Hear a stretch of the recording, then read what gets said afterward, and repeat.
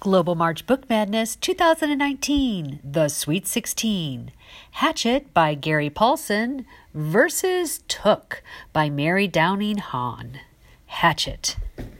13-year-old Brian Robeson, haunted by his secret knowledge of his mother's infidelity, is traveling by single-engine plane to visit his father for the first time since the divorce.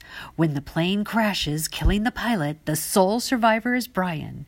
He is alone in the Canadian wilderness, with nothing but his clothing, a tattered windbreaker, and the hatchet his mother had given him as a present.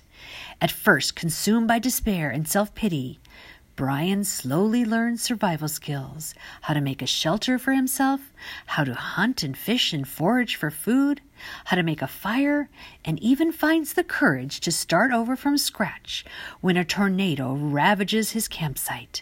When Brian is finally rescued after 54 days in the wild, he emerges from his ordeal with new patience and maturity and a greater understanding of himself and his parents. Versus Took. 13-year-old Daniel Anderson doesn't believe Brody Mason's crazy stories about the ghost witch who lives up on Brewster's Hill with bloody bones, her man-eating razorback hog. He figures Brody probably just trying to scare him since he's the new kid, a stuck-up snot from Connecticut. But Daniel's 7-year-old sister Erica has become more and more withdrawn, talking to her look-alike doll.